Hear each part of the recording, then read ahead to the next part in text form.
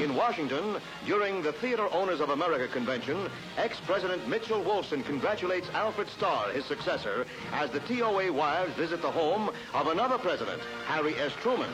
On the White House grounds, the ladies are conducted on an inspection tour by a qualified guide who enjoys the job, and he proves it by mixing in with the crowd.